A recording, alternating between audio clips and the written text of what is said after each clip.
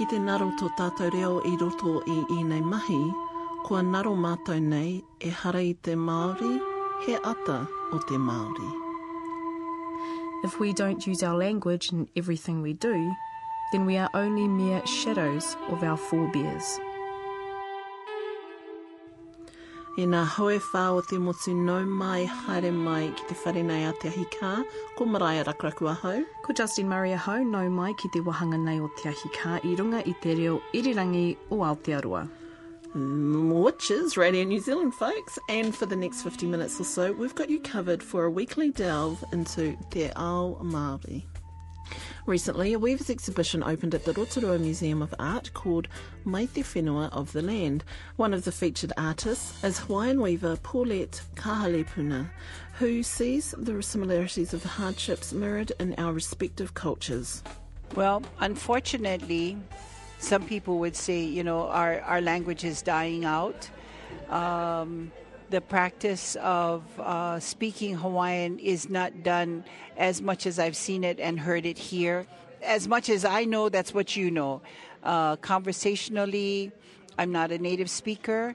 And so, yes, we were born and raised from the 40s to now, and even with my parents from the 20s, in, the 1920s or so. So just like weaving, the language wasn't passed on? No, because when we did the artwork and we do it today, the use of words are just words. The technique, it's vili or it's poi poi or it's kamoi, but there's no lead into as conversationally for me to say, okay, in Hawaiian to say, oh golly, work is hana, and hulu is feathers, to correctly put these words into proper structure. I don't have that. Weaver Paulette Kahalepuna coming up later in the show. As the Golden Shears event celebrated its 50th anniversary this year, 26-year-old Cam Ferguson made his mark and went on to win the coveted prize. Pipping 16 previous title sharer 48-year-old David Fagan at the gate. Cam spoke to Justine about the win and the all-important technique. Yeah, when you grab the sheep, you got to shear it fast, we got to shear it clean. Like take all the wool off and don't cut it. And you can't do no second cuts, like you can't cut the wool in half and then cut it again. So you got to take it all off in one shot sort of thing. Yeah, like you can't sort of ride off the skin and then come back and cut that bit again. That's a penalty. It's called a second cut. You got to take everything off and go fast. Yeah. And talking about fast, how fast were you? Oh, 16 minutes 30. 16 minutes. 20 sheep. Yeah. Cam Ferguson coming up later in the show. I'm Maraia Rakuraku. And I'm Justine Murray. Nā reira I aku rangatira mā. Me huri mai o koutou tāringa ki ngā kōrero rawe e whai ake nei. Ko te mea tuatahi. Edna Pāhiwa is currently the tūmurāranga, or head of weaving, at Te Puia in Rotorua. She's the daughter of weaver Emily Schuster, and some of Edna's work is part of an exhibition at the Rotorua Museum. Mai Te Whenua of the Land features the work of fibre artists from around the world and was born out of this year's Indigenous Weavers International Symposium, which Justine attended earlier this year. Ko te aroa te iwi, ko te aroa te waka. Engari, I have been living in Tukoroa for 35 years. 35 years? Yes. And that's where your family's based? No, my family, my husband, when I married, we moved over there and had our children. It's really close enough to Rotorua and far enough away when you want it to be too. So it's only a 35-minute drive. So, Edna, what's your role here? At Te Pui, where I work? With Te Ropuraranga. With Te Ropuraranga Whatu, I am the current chairperson, and this is my 5th year as chair. The role within Te Ropuraranga o Aotearoa is to revitalise the art form of weaving, or does it encompass many art forms? Raranga mainly, but the revival is over, as you can see today. We have a strong following. Very strong. But those queer back in the early 80s who could see the threat of our craft Not so much here in Rotorua, because craft has always been strong in Rotorua, but out in the wider motu, they decided, the kuia, to get together and start this ropu to revive it. But I believe the revival is over because we have a strong following. Can you go back to your upbringing and learning the art of raranga from your mum, Emily Schuster? You know, what kind of, did you undergo some sort of like training? Did you have to do it every day? What did you weave first? Yeah, it was our upbringing, eh? As I told you, my kuia, Nanny would make us learn piu-piu, because piu-piu is known, Rotorua weavers are known for their piu-piu making. What's the name of your kuia? Ngātai Bub. She was Ngātai Rātima, and Tene Waitere was her kraua. He was a master carver, and so and Ngātai was the only sister of Gairangi. So, you know, we were in the upbringing of Māoridom, really, and culture as well as weaving. So my nanny was the younger sister of Gairangi. Which is Meki Papa. No. Maggie Papakura's daughter-in-law. Oh, right. She married Maggie Papakura's son. But, yeah, so Nanny was probably overshadowed by the popularity of her sister, of Gairangi, but that was all right. But she, as I said, weaving, we were always doing piu-pius in the house, and that was the first thing I learned how to make, was a piu-piu, which to people that's quite a hard task. You know, you start with a kono or a simple food basket, not a piu-piu. But starting with the hardest thing, I said, or one of the hard things, can only make the next challenges a bit easier. So we, 10 years old, we were making piu-piu, we were making kete, and although Nanny introduced me to it, Mum did the finer details, you know, and I learnt a lot of Mum, and more, and of my twin sister, who's since passed on too. They were my mentors or my tutors. Yeah. And so through your, teenage years to your adulthood, have you always carried that skill with you? And have you? Yes. Once I got married and moved to Tokoroa, I didn't stop making piu-pius, because it's a good income when you're a mother. And I had my 4 children, and over there, they eventually found out who I was. Like one of Emily's daughters, they needed to have the wharenui that was erected at the time over in Tokoroa, Papa o Te Aroha, was needed tuku panels and things like that. And Mum came over to help them with the project, and I was up there with her, and then that was it. It was just, if they wanted things, it was approach Edna. Although Mum and all of the kuia to do with the marae there came together to do the project.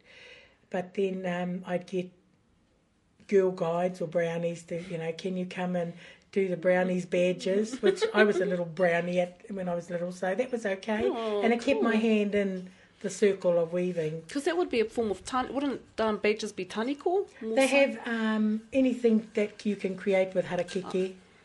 So that the girl guides or brownies, I'd do their badges. The schools, different schools would want, a bit of mahi for their NZQA Māori certificates. So, yeah, that kept me in there. And then Mum would ring up, we're doing this, blah, blah, can you come over? So, yeah. As chairwoman, what does this kind of symposium mean to the weaving community? It's huge. To us as Māori to host it, to us as Māori weavers to do the hosting, to our invited Indigenous people, the similarities yet differences of all Indigenous people. What really gets me is the respect we all have for our land and our mountains and our rivers. They're no different. I think we as Māori are probably a lot better off than our Indigenous Aboriginal friends. In terms of our language and our culture? Our identity, yes, definitely, and our craft. Some of our Native American Indians have actually lost their, themselves through colonisation. And they come here to New Zealand to see how we as Māori have developed. So having to tell them that it wasn't an overnight thing. We've had our struggles as Māori too, but we're getting there, and we are in a lot. It makes you appreciate what you have once you, especially for the rōpū. I've never been so many places as I have since I've been in the rōpū and in the chairmanship, which opens your eyes to the struggles that our other Indigenous folk have. You mentioned some of your travels in your presentation today. Where's the furthest that you've been? Okay, because my position as working, I am a legacy from Mum. I'm the tumuraranga, or the head of weaving at Te Puia here, or the New Zealand Māori Arts and Crafts. And between my position at Te Puia and my position on chair, we can walk hand in hand. Like when I'm on Te Ropuraranga Whatu or Aotearoa business, I can promote Te Puia as the New Zealand Māori Arts and Crafts Institute. So they complement each other almost. They do. And when I'm with the Institute, I can talk about the rōpū as a national weaving body. So they do complement each other, and I can wear the two hats. But I've had the privilege of going to the United States 4 times, from mainly on the northwest coast, which is where the northwest coast of America, Oregon, Seattle and San Francisco. We've been through Te Puia to Samoa and Japan. Wow, Japan. Oh, awesome place. Out of all the places I have been to, I would go back to Japan. If it was by choice, Japan was a lovely place. The people are gracious. It's steeped in history. Is the language a barrier when you go there? Very much. That was the only downfall, was the language. It was good in some ways, where you could say you don't want to pay money or pay that much, but it was a big, it was a barrier. And in going to those places, Edna, your job, your role was to promote our Māori craft. In Te Puia, it's the carving and weaving. In the rōpū, it's the weaving mainly. But when we support the other art forms within our Toi Māori umbrella, and of course that is all the other 9, because there are 10 within Te Toi Māori. Kia ora, Edna Pāhiwa, a weaver and tumuraranga at Te Puia in Rotorua, whose piu-piu is exhibited at the art exhibition Mai Te Whenua of the Land at Rotorua Museum, which closes 20th of June. Get along to it. Cam Ferguson is one amazing athlete. He's the youngest candidate in 21 years to win the coveted Golden Shears title for shearing. During the 1960s, who wasn't shearing? Shearing was very much a part of Aotearoa. I mean, hey, it's how my parents met. And the work hard, play hard lifestyle was a given for years, actually, until the old school started approaching it more like a business. So really, Maraea, shearing has been a part of Māori circles or Māori whānau for, what, generations? Generations. I mean, my whānau was shearing for years and years and years. It's the hardest job I ever did. What was so hard about it? What was your day like? Getting up at maybe 4:30 or 5, depending on where your accommodation was, driving to the shed, and then getting out, setting up. I mean, I was the world's most useless rousey. But it's very much different shearing, working in a shearing gang with your grandparents. So it's rousing like you're plucking... So as somebody shearing the sheep, your job is to get the wool that's been shorn away from the sheep and to get it out of the shearer's way. And so when I was growing up, my grandfather and my uncle would be the shearers, and so my brothers and my cousins and I would be doing that job. So what you're saying, Maraea, is pretty hard work? Oh, it's incredibly hard work, but you get looked after. Like, the cooks were amazing. It ends up being a long day. But, now it's a business. Look at it this way, Justine. It was the best $900 I made when I was a poor student. Well, I reckon we should get back to Cam Ferguson now. He was relaxing with his baba at his home in Waipawa, Central Hawke's Bay, when I turned up for our kōrero. Well, Cam, you are the 2010 winner of the Golden Shears. Yep. I mean, was it a buzz winning? Yeah, awesome feeling. Yeah. How long have you been shearing for? 10 years. Since you were 17. 17. Yeah. Where did it all begin? Here in Waipawa. Yeah, I'm from a shearing family, and sort of like I had a kid young in it, so I needed to make money, and so I went out, got a job shearing, and sort of enjoyed it. And then he just carried on, done it full time, and sort of liked it. Then started competition shearing, and then sort of took it up professionally, and the money was good, and just carried on, and here I am. My brother's a shearer. He's down south now. He's doing well. He's a senior shearer, Michael Ferguson. My dad was a shearer. He's retired now. And my uncle's got 2 uncles were shearers. All my girlfriend's a shearer. My auntie, my auntie's a shearer. She was a shearer. And, just from a shearing family. Yeah. So there's definitely that passion that's been, simmering away for years since you were a teenager. Yeah. Oh, I didn't really want to do it, but I was always there. Like, I always seen it. I was brought up with it. You were around it. Yeah, so I knew pretty much what to do. And then when the time came, I had to do it. Yeah. Sweet. So we're in the Central Hawke's Bay, Waipawa. You were born and raised here? Yep. So you've been here all your life? Yep. Sweet. What's the best things about living in Waipawa? Oh, close to my family. Yep. Yeah. It's a good place, good shearing place. A lot of good shearers here. Good rugby. It's just a good place to be, close to the beach. Now, your entry into the Golden Shears, Cam, your 6th time, so you've been in it since you were, 20, early 20s? Yeah, it would have been, 20, 21, yeah. And how have you, in terms of placement, how have you been in the past 6 years?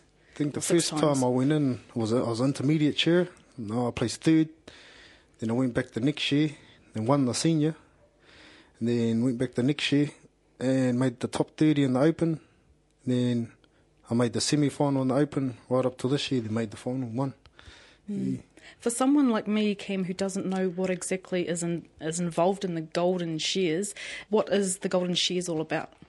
It's an international show. It'd be the biggest one in New Zealand. It's just like, it's the one that everyone wants to win. And heaps of shearers go there. There's 110 open shearers this year.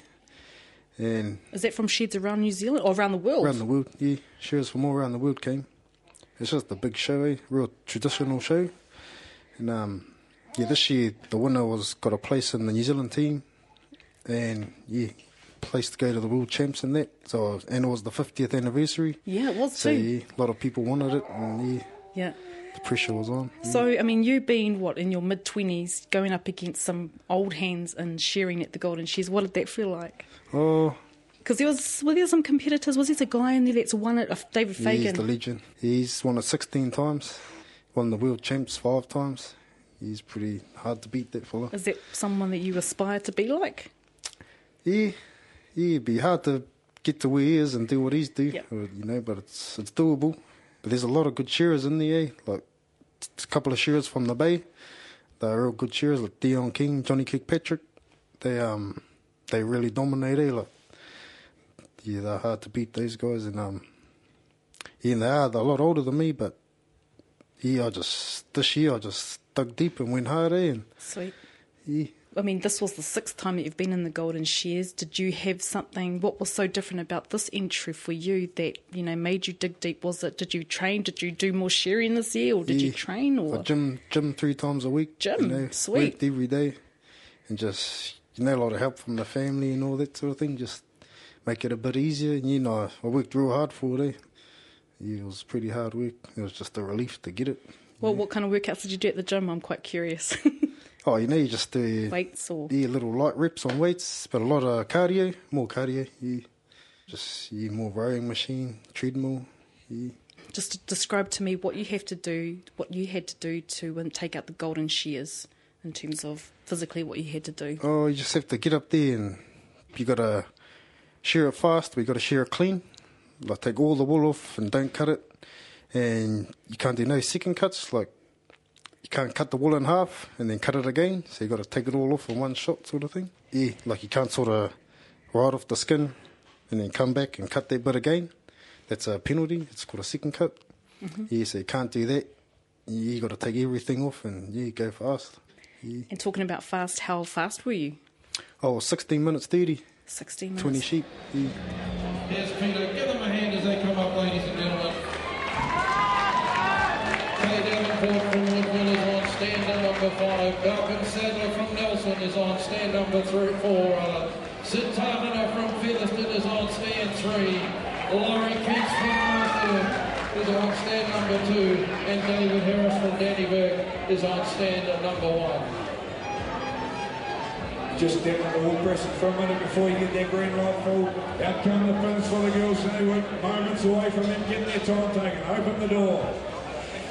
These girls compete on the Sunday with the guys.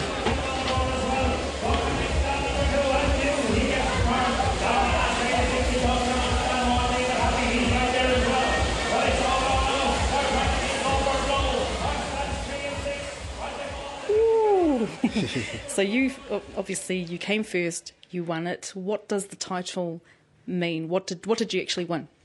Won $3,000, place in the New Zealand team to go to the World Champs.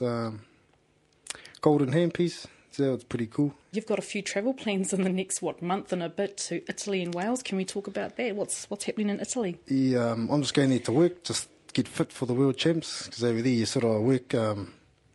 You work like from 7 in the morning till say 9 at night. You know, you're working all day, and I'll be there right up until I get to Wales. So that's just the way I can be ultimately sharing fit, you know. Yeah. And then shouldn't be not much that can stop me from there. Yeah. So Italy is something that came out of the Golden Shears, or so you're going there to work, yep, just to share in the sheds there. Yep. So, how did this come about? I just got a stand from a mate. Yeah, and I go there. You make good money there, but I think hanging around here it's quite not as busy. And oh, okay. I think I'll just be more like fit if I go there. Would it be fair to say is Italy sheds more busier than New Zealand ones? Yeah, it's a lot of you work every day for 2 months. Yeah, without a break. Yeah, it breaks. And then from Italy, how long will you be there for? 2 months. Or 2 months, so 8 weeks. And then from there, do you come home for a bit? No, I'll go straight to Wales for 6 months. Yeah, there's 6 tests there. Yeah. So you'll be away for 8 months? Yeah. No, 4 months. 4 months, yeah. 4 months. Sweet. Yeah. So let's talk about Wales. It's the World Shearing Champs. Yep. But it's not called the Golden Shears, obviously. It's called the World... It's called the Royal Welsh Show. Royal Welsh Show. Yeah, that's where it's held. Yeah. All the best shearers from their countries go there and compete to win the world title. Yeah. You know how when you're like in a netball team or rugby team, and often the coaches show videos of the opposition. Yeah. Do you suss out your competition? Does it work like that? Yeah. Oh, you've got a fair idea who's going to do well, and but it's usually the Kiwis, eh? They win. So you go there and you're just going to be, oh, hey, bro, you know. But there's going to be 2 Kiwis. 2 Kiwis. That go. Yeah, the next one gets picked at the New Zealand Champs. And I think the Welshies will be hard to beat there. There's a couple of good Welshie shearers, but and there's a couple of good Scotsmen and Englishmen, and just the other Kiwi.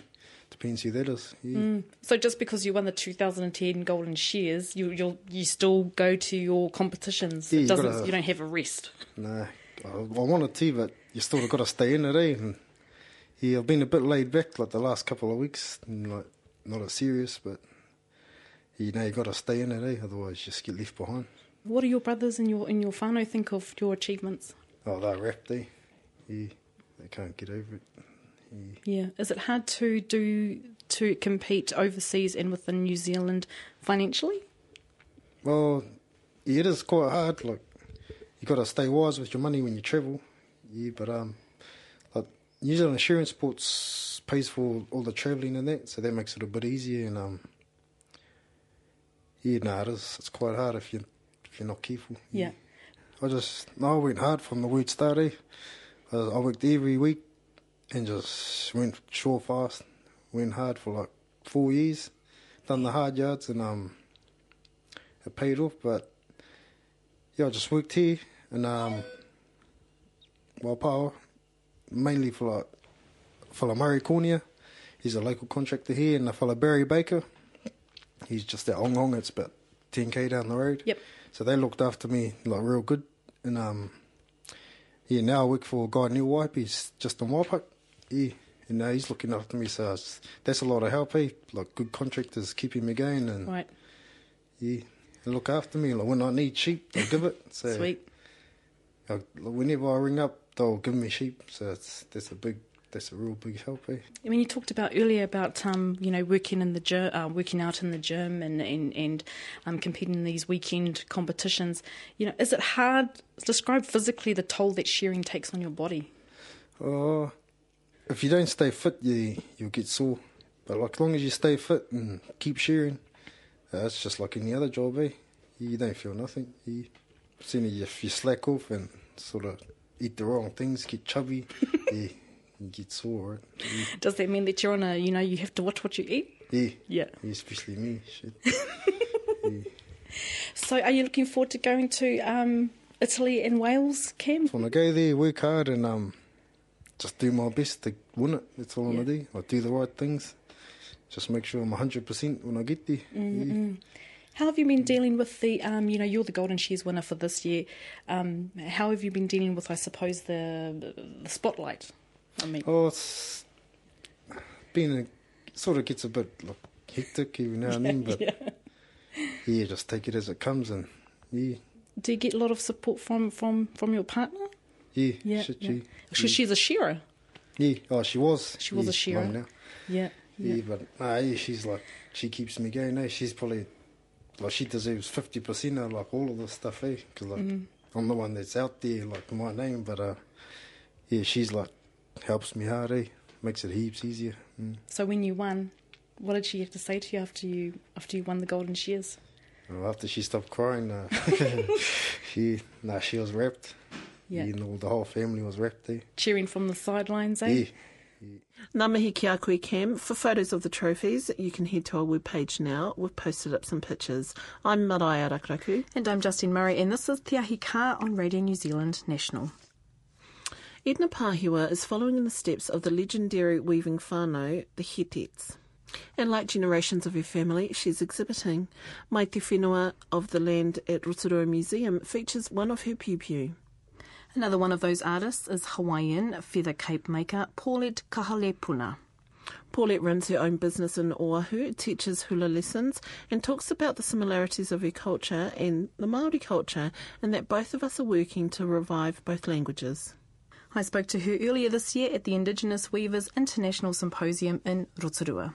My name is Paulette Kahalepuna, and I'm from Hawaiian Islands, and specifically from Oahu. Weaving, it was funny, we spoke about that earlier.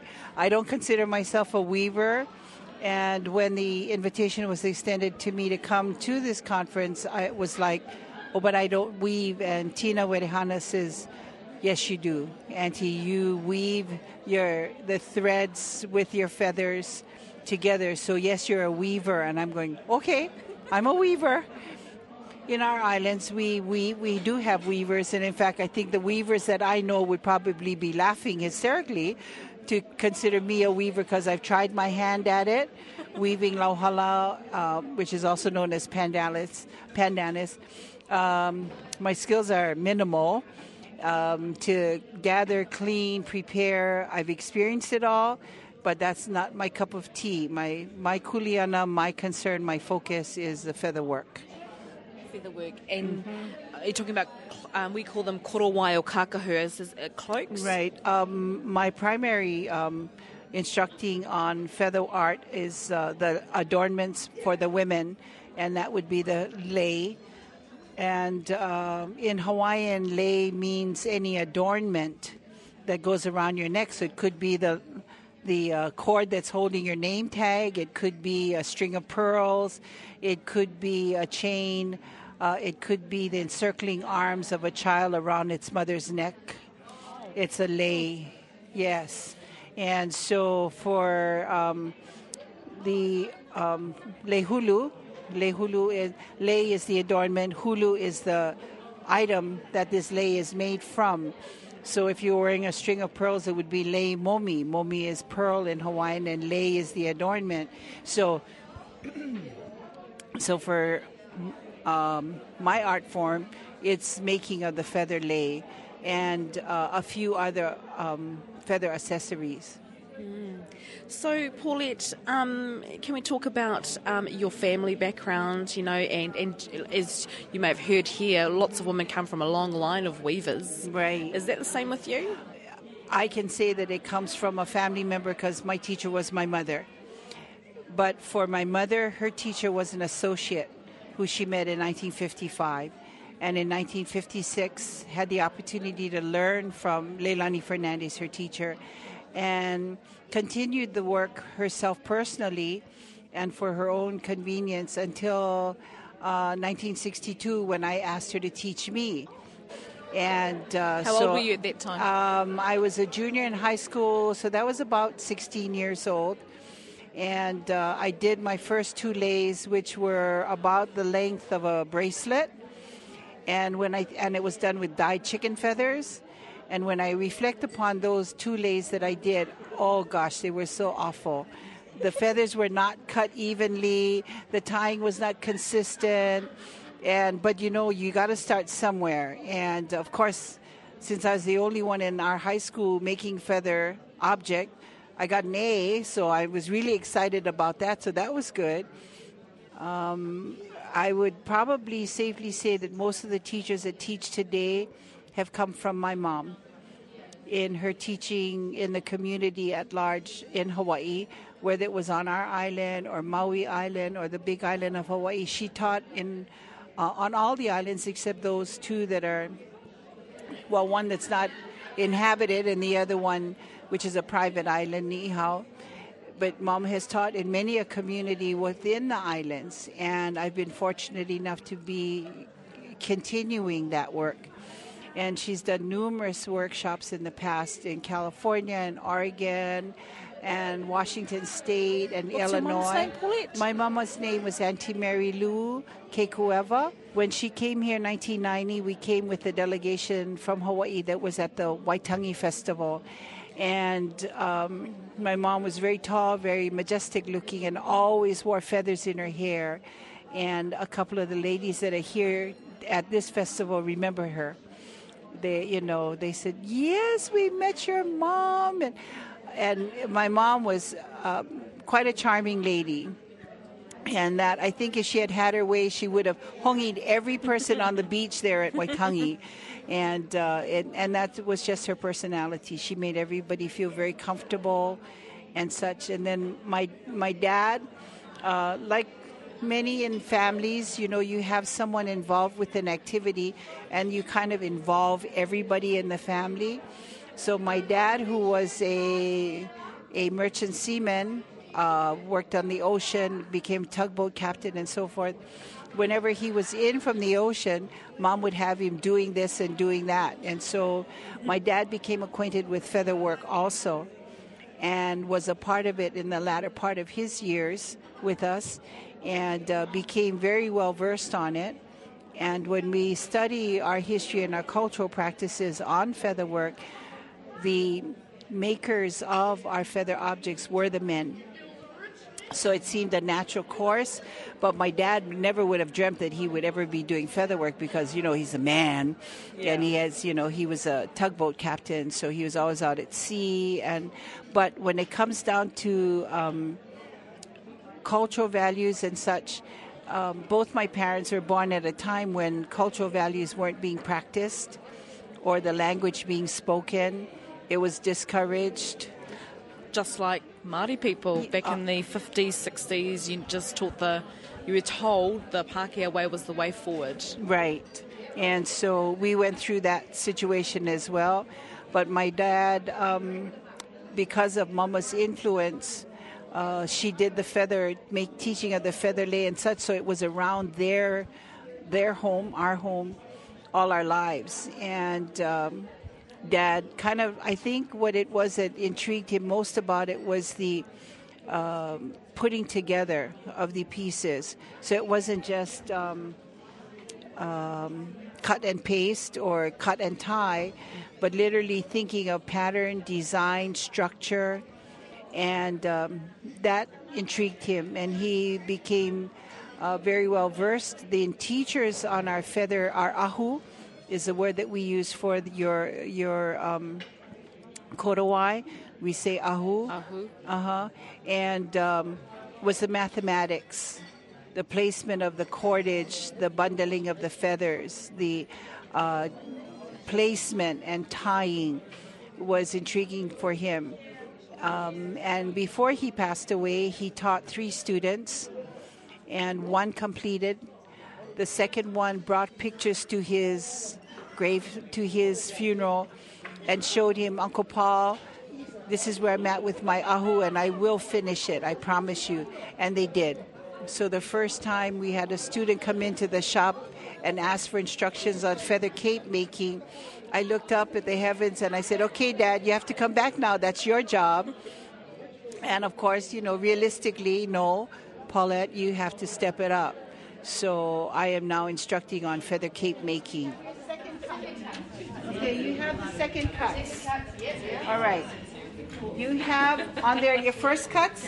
Now what you're going to do with your second cut is you're going to do it in the moi position. So actually, I'm going to make you folks think that much more. Are we still thinking? Yeah. Or are we mud? I'll think. You don't have mud. Okay. So what we're going to, because we have that one revolution, you have one flower, right? You should have a flower. Or something that looks close to a flower. Okay. So you're going to create a little space between that flower, drop it down, do a 3 wraps and a half hitch there, right where your fingers are. Just the thread with the yarn. Drop down, do 3 wraps and a half hitch.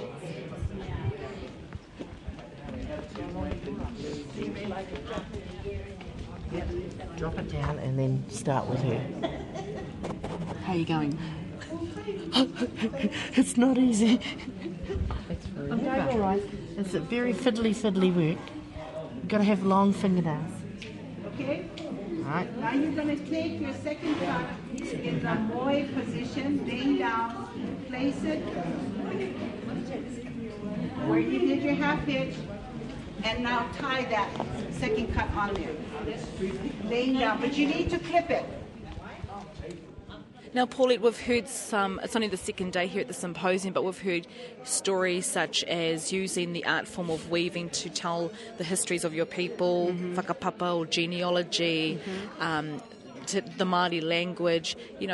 Do you see any similarities, and I'm thinking, obviously you probably will, between the Māori culture and your culture? Well, there are lots of similarities. When it comes down to doing the feather work as we're doing it today, much of the structuring or the thought process back of what you're going to be making, and most often to see a feather adornment around the head or the neck, is directed by a group. So if it's a regalia or part of a costume, part of a dress for a particular organization, well, it's prescribed. This is what you have to do. And then yet there's others that have the freedom to pick a color, possibly. And of course, what we try to emulate are the colors of our native bird species that were used for the helmets, for the cloaks, for the kahili, for the lei. And of course, like your birds that you find here, or in most of our indigenous places, the colors were emulating the birds that fly. If you wore a feather adornment, it was a reflection of that. It created warmth, it created patterns, but you also complementing nature. The natural, beautiful colors, in our case today, the only way we can do that is we get dyed feathers in order to just emulate the color of our native birds, because they're either extinct or endangered and we no longer have the gathering right. And for me personally, not being able to gather my native birds is okay, only because if I gathered, there's not enough to do anything with.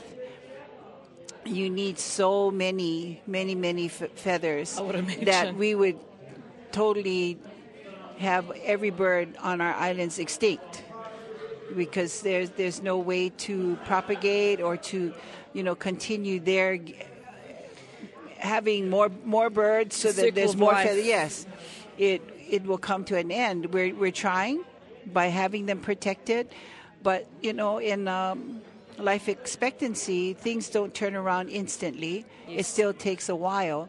So for us to focus on the making of the feather items with the best sources that we have without going to glue or plastic or paper, we try to use a natural material. Still, it may be dyed, but it's still feathers. We do use natural feathers like you have on some of the korowai that are here that are pheasant, so you have that natural color. Your pukeko, your large bluebird, you have that. You know, there's still some species that you're still able to gather from as a native, I'm assuming, that you have that. We use Chinese golden pheasant, which has a natural red and a natural gold and a natural green, but it's not native. We have the pheasant, which is not native. We use guinea hen, like I've seen on some of the ahu, but it's not native. And so for me, the resolve of at least working with feathers is still within a realm of the feather art. So it's not replacing it by cutting paper and making it look like it.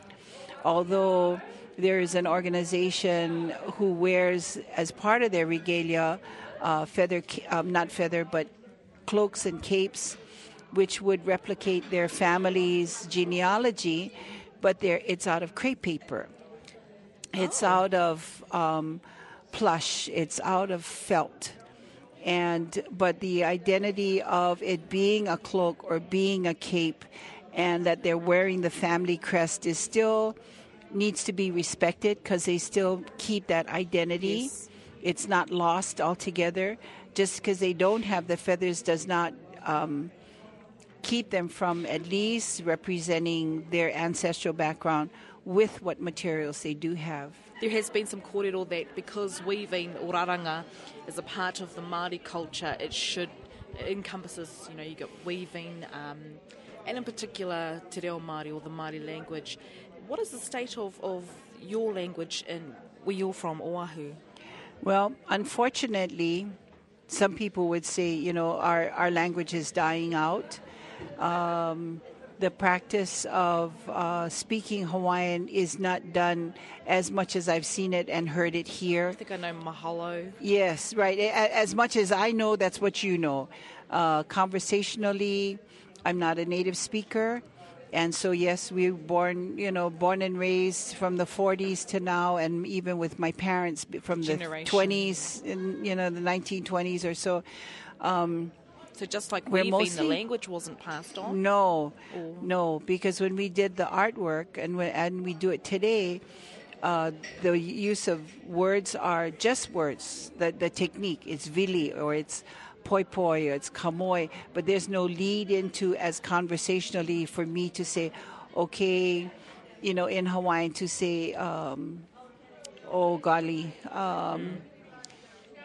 work is hana, and hulu is feathers, to correctly put these words into proper structure. I don't have that, but the growing interest and the growing concerns of us losing our language altogether, thank you to Kohangareo. And 20 plus years ago, when our professors Larry Kimura and Kawanoi Wilson and Kalena Silva, who are our professors that were young at the time, they're older now. I hope they don't hear this tape. Anyway, they came here in interest of learning the process of how it is that you taught your young people. The revitalization of the language. Revitalization of the language. Then they came back and they started this school, and where the technique recently that has surfaced from not only what they had learned from Kohangareo and us establishing schools on all the islands for preschoolers, for early education and such, developing their book curriculum, cut and paste, do the translation, cut it up, paste it in the books that the children can read. We now have numerous publications done in Hawaiian language, and the teachers, the classrooms throughout the public school system as well as private school system are always full. and graduating students from our university and community colleges in language and cultural backgrounds and so forth, they can't graduate them fast enough. Kia ora, Pule Kahalepuna. For photos from the symposium, we've posted links to our webpage, radionz.co.nz/Te Ahi Kaa. Next week, we begin our coverage of New Zealand Music Month with our first CD review in the Te Wete Wete series, 1814, and their album Ja Ridem. And make sure to mark the 20th and 21st of May down in your diary for Pau Pau Pau, the humongous Māori music showcase.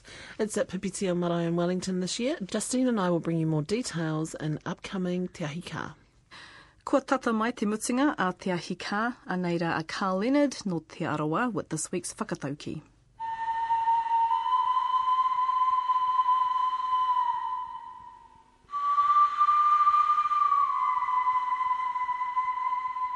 Ki te ngaro tō tātou reo I roto I nei mahi ko ngaro mātou nei. He hara I te Māori, he āta o te Māori. So for our overseas guests, what it means is if we don't use our language as well, which is, everything springs out of your language. Without that as a connection to what we're doing, we're not like our ancestors, we are just a very light shadow of them. So I think language is just as important, ingrained into us.